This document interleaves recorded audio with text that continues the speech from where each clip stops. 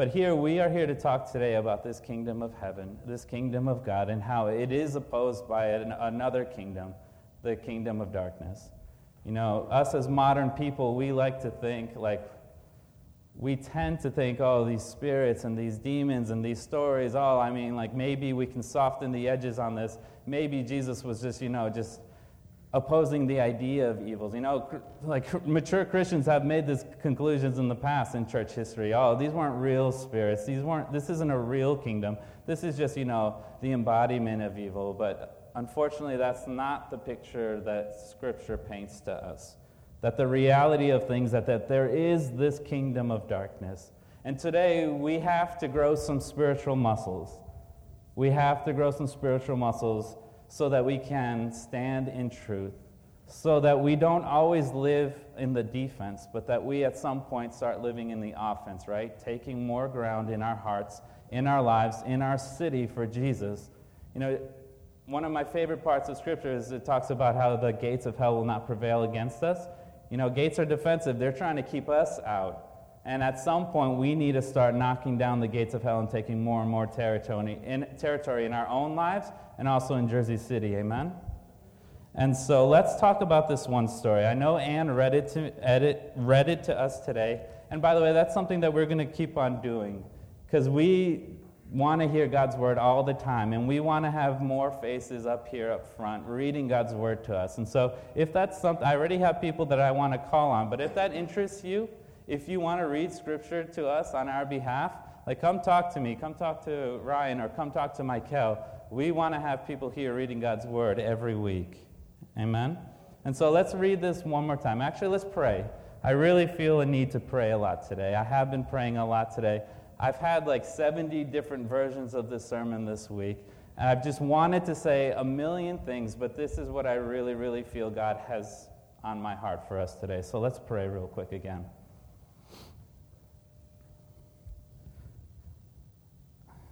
Jesus, I ask that you would be with us here today, Lord. I ask us that you would be strengthening us, Lord. That your truth will just build a strength in our souls and our hearts, Lord. That we would never trade you in for anything that's counterfeit, Lord. Only you are victorious. Only you are undefeated, Lord. Only you can do all the things that you do. Lord, we really love you. We trust you. In Jesus' name, amen. Real quick, before we read the word, I forgot I wanted to talk. I want to be really sensitive today about 3 people in the room. For some of us, we didn't grow up in the church, or we grew up in a church that didn't acknowledge any of this. So this might be all new, and it might be a little scary. I'm here to tell you, if that's where you come from, that this stuff is real, but that you shouldn't be afraid, because we serve Jesus. For the people in the room who grew up in the church, who grew up in faith, but was always told that, this was not a real thing, or Jesus was destroying this, just this picture of evil. It wasn't really a spirit. You can't, spirits aren't real. I just want to tell you that unfortunately you got a bad teaching, a less biblically accurate teaching. And we want to start this process of working some of that out today. And then also for some people, I have found in my time in seminary and in ministry, some people are way too into all this spiritual warfare stuff. You are way too attracted to this. We need to pump the brakes on you a little bit because there's nothing nice, there's nothing good about this type of ministry. It's important, and if you know Jesus, you should be a part of this. But in this ministry, you hear people's worst stories. You hear the worst things that's ever happened to them. You hear deep, dark secrets. And so there is nothing good about the kingdom of darkness. There is nothing good about what the kingdom of darkness does to us in our lives. There is nothing good about this except for Jesus. Amen? And we'll talk a little bit going forward about this. But let's read God's word today again. We're going to be in chapter 9, verses 14 to 29 again. And it says, "And when they came to the disciples, they saw a great crowd around them, and the scribes arguing with them. And immediately all the crowd, when they saw him, were greatly amazed and ran up to him and greeted him. And he asked them, 'What are you arguing about with them?' And someone from the crowd answered him, "Teacher, I brought my son to you, for he has a spirit that makes him mute. And whenever it seizes him, it throws him down, and he foams and grinds his teeth and becomes rigid. So I asked your disciples to cast it out, and they were not able." And he answered them, "O faithless generation, how long am I to be with you? How long am I to bear with you? Bring him to me." And they brought the boy to him, and when the spirit saw him, immediately it convulsed the boy and fell on the ground and rolled about, foaming at the mouth. And Jesus asked his father, "How long has this been happening to him?" And he said, "From childhood. And it has often cast him into fire and into water to destroy him. But if you can do anything, have compassion on us and help us." And Jesus said to him, "If you can, all things are possible for one who believes." Immediately the father of the child cried out and said, "I believe, help my unbelief." And when Jesus saw that a crowd came running together, he rebuked the unclean spirit, saying to it, "You mute and deaf spirit, I command you, come out of him and never enter him again." And after crying out and convulsing him terribly, he came out, and the boy was like a corpse, that most of them said, "He is dead." But Jesus took him by the hand and lifted him up, and he arose. And when he entered the house, the disciples asked him privately, "Why could we not cast it out?" And he said to them, "This kind cannot be driven out by anything but prayer." And so today, we're talking about the spiritual reality of that there is this kingdom of God and that there's this kingdom that opposes it.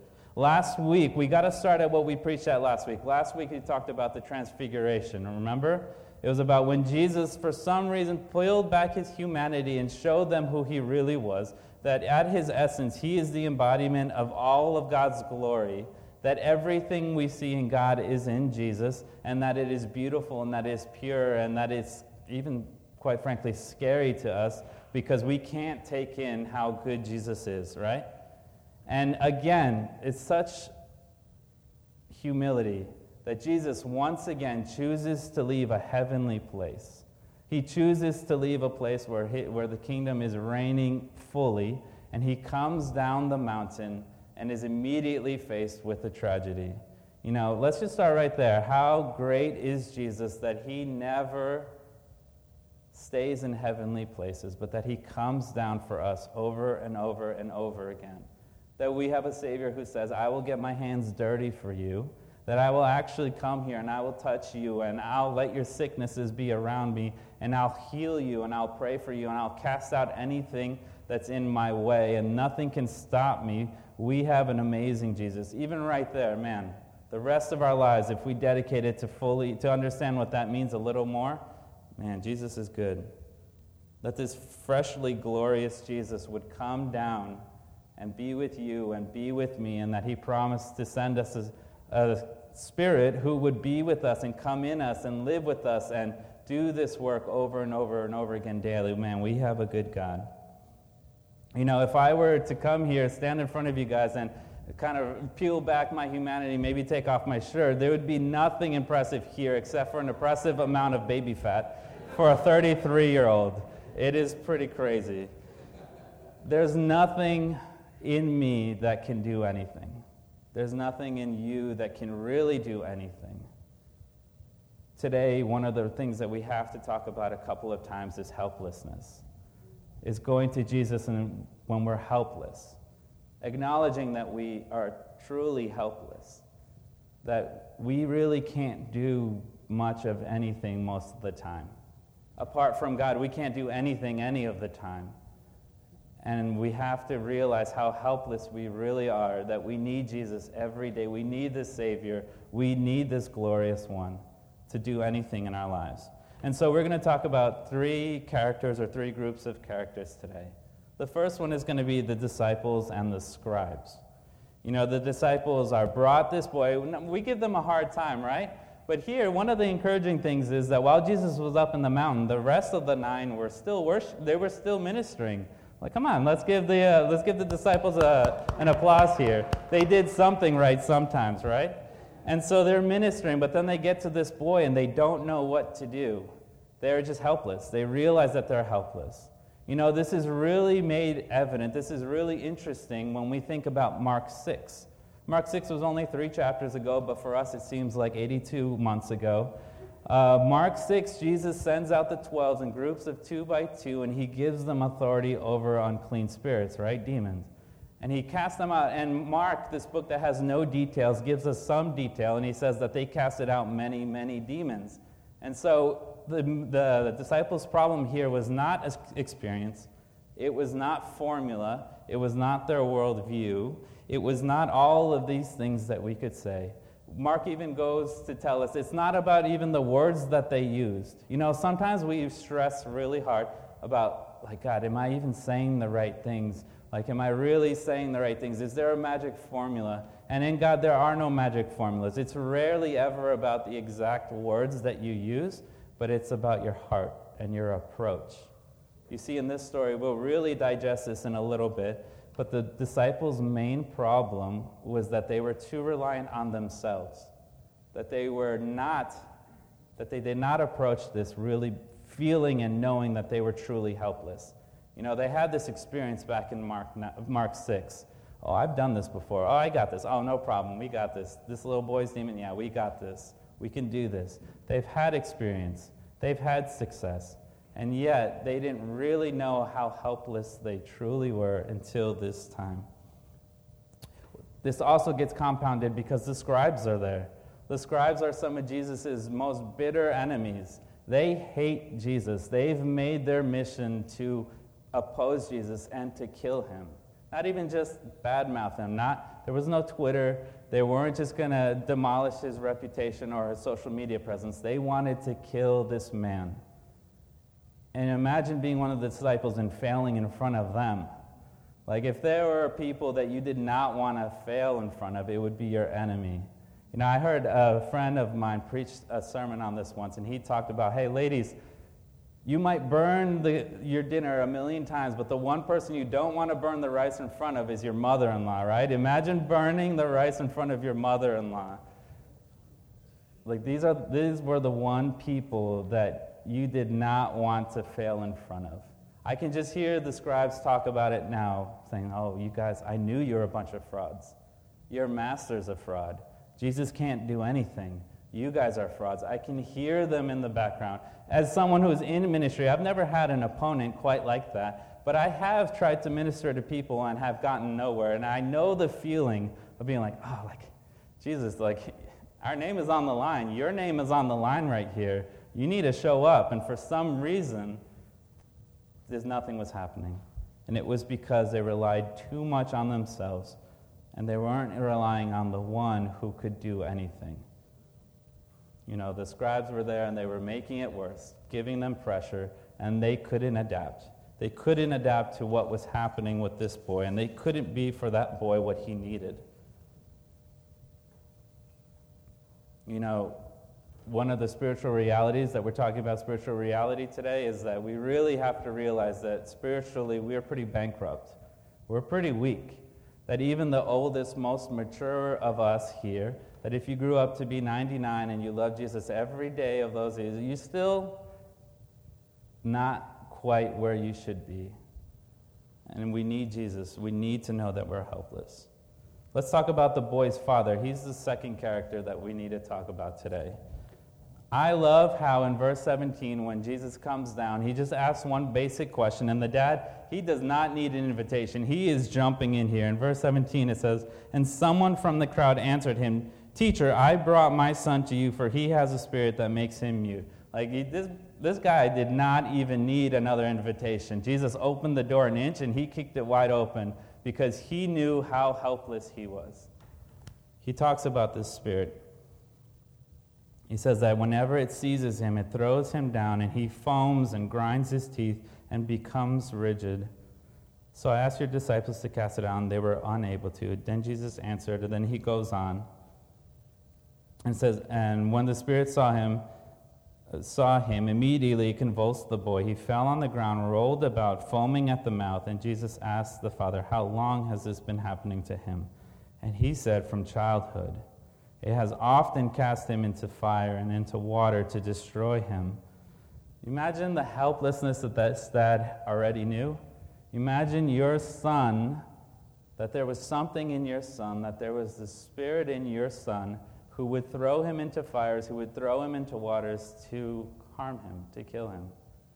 Like, guys, one of the things that I have to say for us today here is that the kingdom of darkness and our enemy, Satan, they are a bunch of cowards. The only thing they care about you is to hurt you, is to kill you, is to steal what God has for you. I've met so many people who think that they benefit anything from spiritual enemies. And let me just say, there is nothing beneficial in what they do. I have counseled people, I have prayed with people who have chosen to stick with their spirits because they thought they benefited something from it. I just want to make it clear. I want us to leave this room here today. No, there is nothing beneficial from anything outside of what God has for you. That the enemy so many times hurts us when we're kids. He doesn't care if we're even kids. That so many times he comes after our youth, after our kids, so that we grow up with these wounds, so that we grow up with these lies, so that at some point it's not him who beats us over the head with these lies, but that it's just ourselves because we've accepted it. Like the kingdom of darkness, they're not fair. They don't care about fair. They don't care about anything that's good. Their sole purpose is to bring chaos back into the order that God created and is always unveiling. And so back to this dad. He was helpless. He knew that he was helpless. I want to know how old this kid was. I wish I could say, Mark, how old is this kid, so we can have an idea of how long this kid and how long his family suffered. But we don't get that detail. Unfortunately, we don't get that detail. All we know is that there have been years and years of suffering, years and years of not being able to help your own son, not being able to help your brother, not being able to help him. And so that is one of the main differences we see here between the disciples and this boy's father. We'll talk about some of this boy's father's inadequacies soon, but he was helpless. He knew that he was helpless. This man was desperate. He was desperate for his son. You know, we have to acknowledge, before we leave here, we have to acknowledge that we are really helpless, that our lives might be put together, that we might be doing all right, but that we are really, truly helpless, and we need Jesus to be our guard. We need him to help us, especially when it comes up against the kingdom of darkness. And so I just think of this dad as a dad, and I'm like, man, this is really painful. This is a lot of years of suffering. He really understood. We need Jesus. He runs up to Jesus and he has this beautiful interaction with him that only like someone who knows desperation can really have.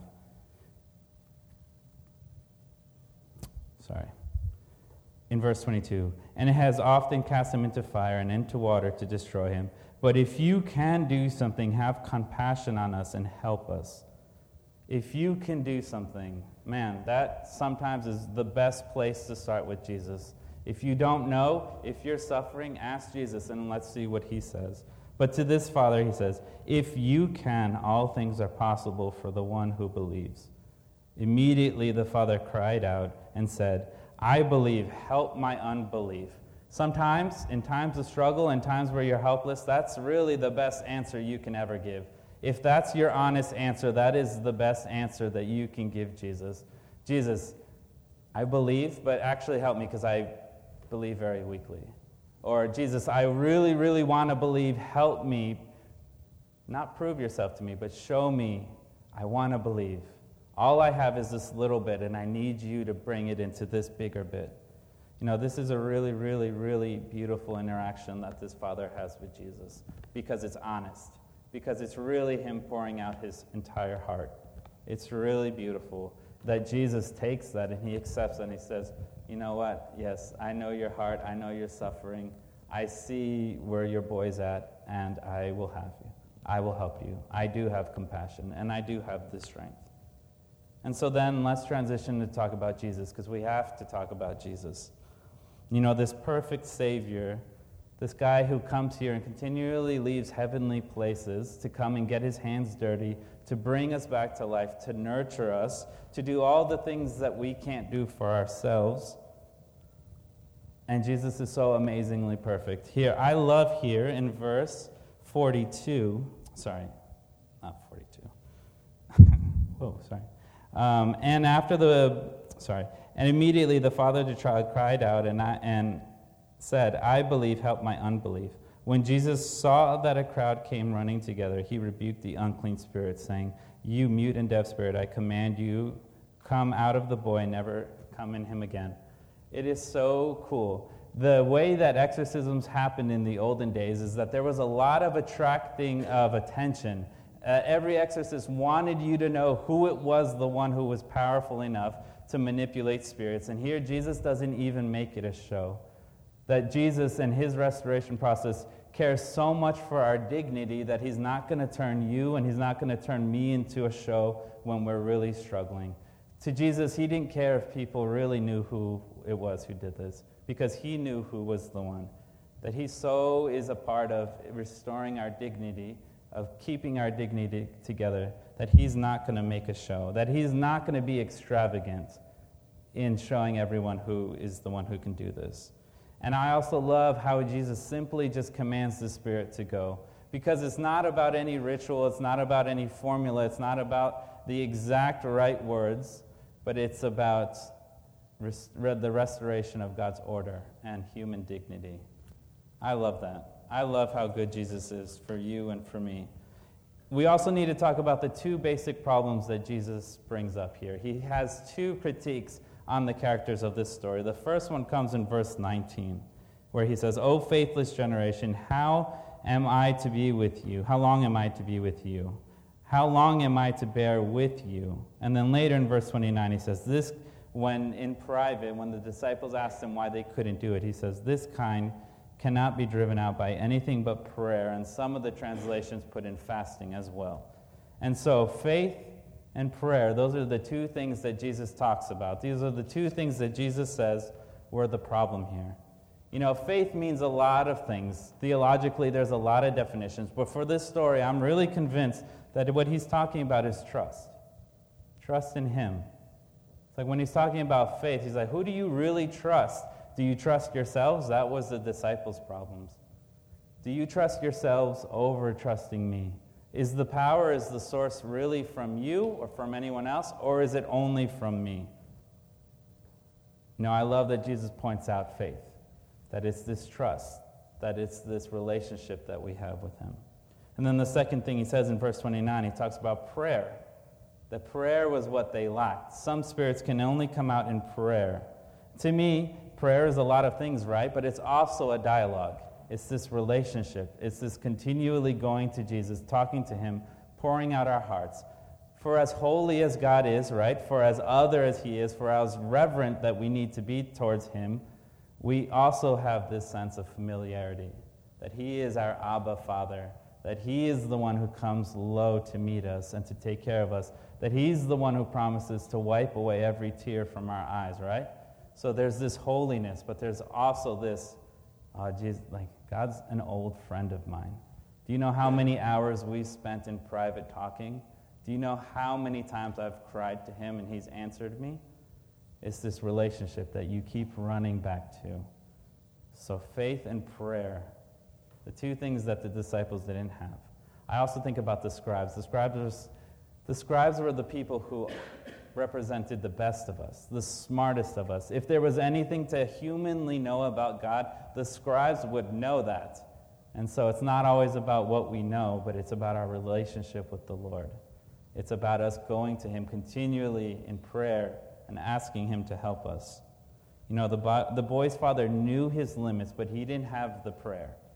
The disciples knew what God could do, but they didn't have their faith in the right place or prayer. And so we need to be a people who have tremendous faith in Jesus, that he is our only source, that this glorious one, that the one who transfigured himself is the only source. And we also need prayer, this familiarity, this reverence, this coming to him, pouring out our hearts over and over and over again.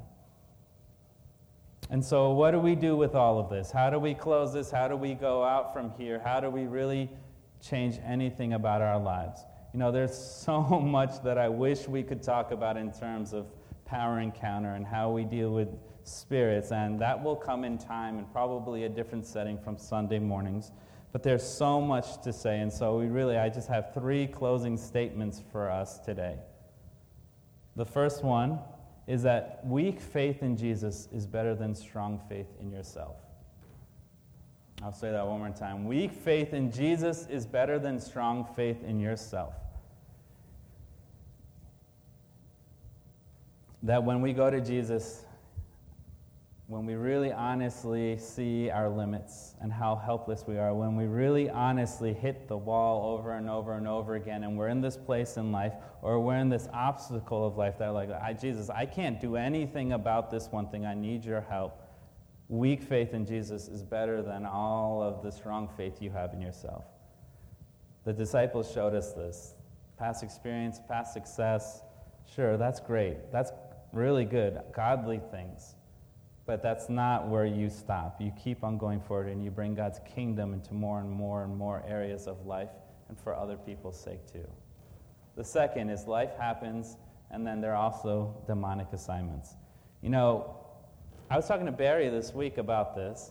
There's some parts of life that happen because we live in a sinful world, right? We all die, we suffer, some people get sick, some people don't. Some people will die in a storm, some people won't. They're natural disasters. Life happens in a broken world. Our very creation, Bible talks about how even creation needs redemption. And so life happens sometimes. But then there are also these areas in life, and there's these times in our lives where it's a little bit more. It's a demonic assignment.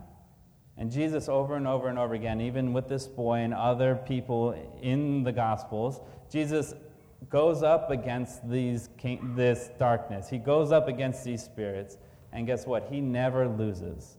And so our job as believers is that we really have to practice faith, and we have to pray about when in our lives are we suffering because of sin, because of our own flesh, and when in this world are we suffering because, you know what, there's actually an assignment on this. Because if there's an assignment, Jesus breaks it every single time. You know, I really enjoyed the conversation I had with Barry because it helped me to think a lot. God did not want any of this for us. He did not want any of this for anyone. His original plan was Eden, that we would all be in Eden with him. But unfortunately, that's not what we chose. We chose this, but God can redeem it. Which brings us into the last point, is that the kingdom struggle is not dualistic. We like to think we have this classical Western picture that on one side is good and on one side is evil, and there's this eternal struggle between the two, but that is not the most biblically accurate picture. You know what, guys? God's kingdom is infinitely so much stronger than the kingdom of darkness. That the kingdom of darkness cannot even hold a candle against our God. That over and over and over again, even in death, Jesus won. That we have victory. That there is victory in Jesus, that he has already won, and we're waiting for that victory to come in its fullness. But don't ever leave this room, don't ever be afraid of spirits or the kingdom of darkness, because you don't need to be, because you belong to the one who has already won. You belong to the one who is really, really strong and able to do anything. That Satan compared to God is nothing. And that one day God's ultimate victory will come, but until then we belong and we align ourselves with Jesus, the one who can help us when we can't help ourselves. Now, I want to go back and I want to finish in that Uber story.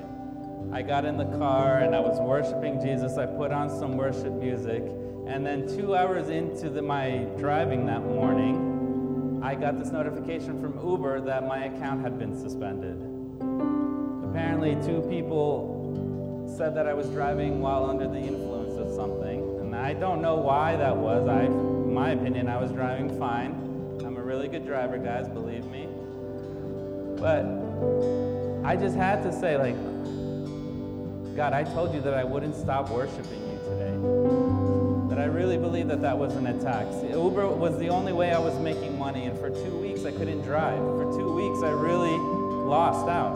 For 2 weeks I didn't know where my help would come from. But I prayed. I said, God, I told you I wouldn't stop worshiping you. I wouldn't stop saying how good you are. And so it was a difficult month. It was a really difficult month. But you know what? God is so good that even when we're suffering, even where we're losing, God is able to help us. You see, one of the really big differences, this is the last thing I'll say, I promise. The big difference between God and the kingdom of darkness is that God is the only one who can redeem. The kingdom of darkness wants to kill, steal, and destroy. They want to break. They want chaos. But our God is the only one in the entire universe, in the entire anything, who redeems. That not even you and I can redeem things. And so that's why we rely on God. Because even when the enemy takes from us, even when we suffer, even when things happen outside of God's will, God can redeem it. There's so much that happens in this world that God never wanted to happen. Abuse, rape, other forms of abuse, all the ugliness that we put on one another. You know what? God never wanted that. He wanted Eden. But thank God that we have the God who redeems.